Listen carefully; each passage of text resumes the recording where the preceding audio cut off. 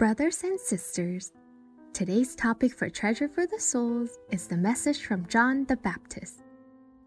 John was the pioneer of Jesus. He mentioned a few very important points. Firstly, he knew the Son of God was the Lamb of God.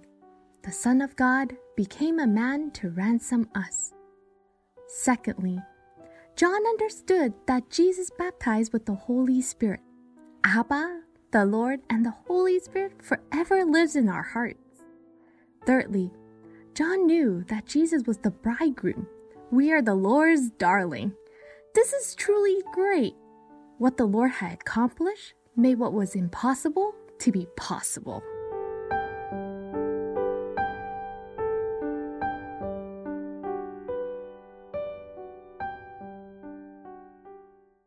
Let's read John chapter 14, verses 16 and 17.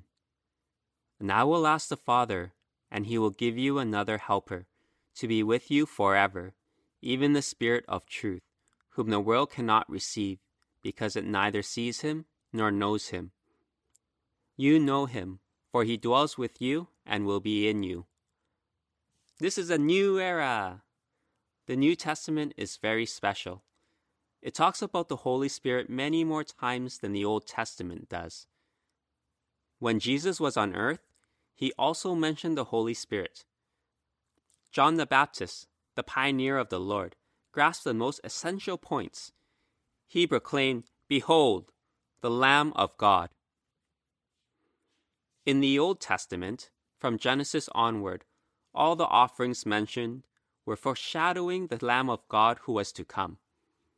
The Son of God became the Son of Man, the Lamb of God. It's so precious that a man became the Lamb and was sacrificed for us. This man was the Son of God. John mentioned that he was the Son of God. God let John know that the one on whom the Holy Spirit came upon would be the Son of God, who would also be the Lamb of God. God's beloved Son became the Lamb of God.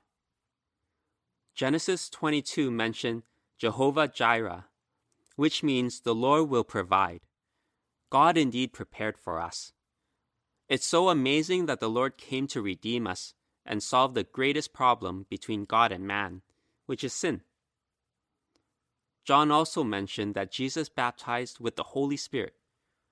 Who is he that he could baptize with the Holy Spirit? In fact, he ascended to heaven and sent the Holy Spirit to us. Furthermore, John proclaimed that the Lord was the bridegroom. He said he rejoiced when he heard the voice of the bridegroom. We should rejoice even more, because the church is the bride of the Lord. John was from the time of the Old Testament, but what he proclaimed about the Lord was astonishing. First, he told us that Jesus was the Son of God who came to the earth as a man. That's great news and a great mystery as well. He also mentioned that this Son of Man became the Lamb that would die for us. All these seem impossible.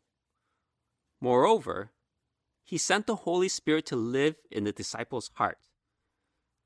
Abba, the Lord, and the Holy Spirit also live in our hearts forever. It's so wonderful that he forever lives in us.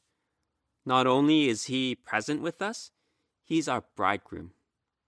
The difference between us and the Lord may seem great, but he is the bridegroom and the church is his bride. We're his darlings. The Song of Solomon in the Bible concisely expresses our relationship with the Lord. We might not find it a big surprise as we know these truths. The Lord has opened our eyes that we can see and accept this truth. But it should still make us all amazed because it's so magnificent. John had the courage to declare all these important things in his generation. God caused the impossible to be possible. We used to be so different from him, but now we're so close to him.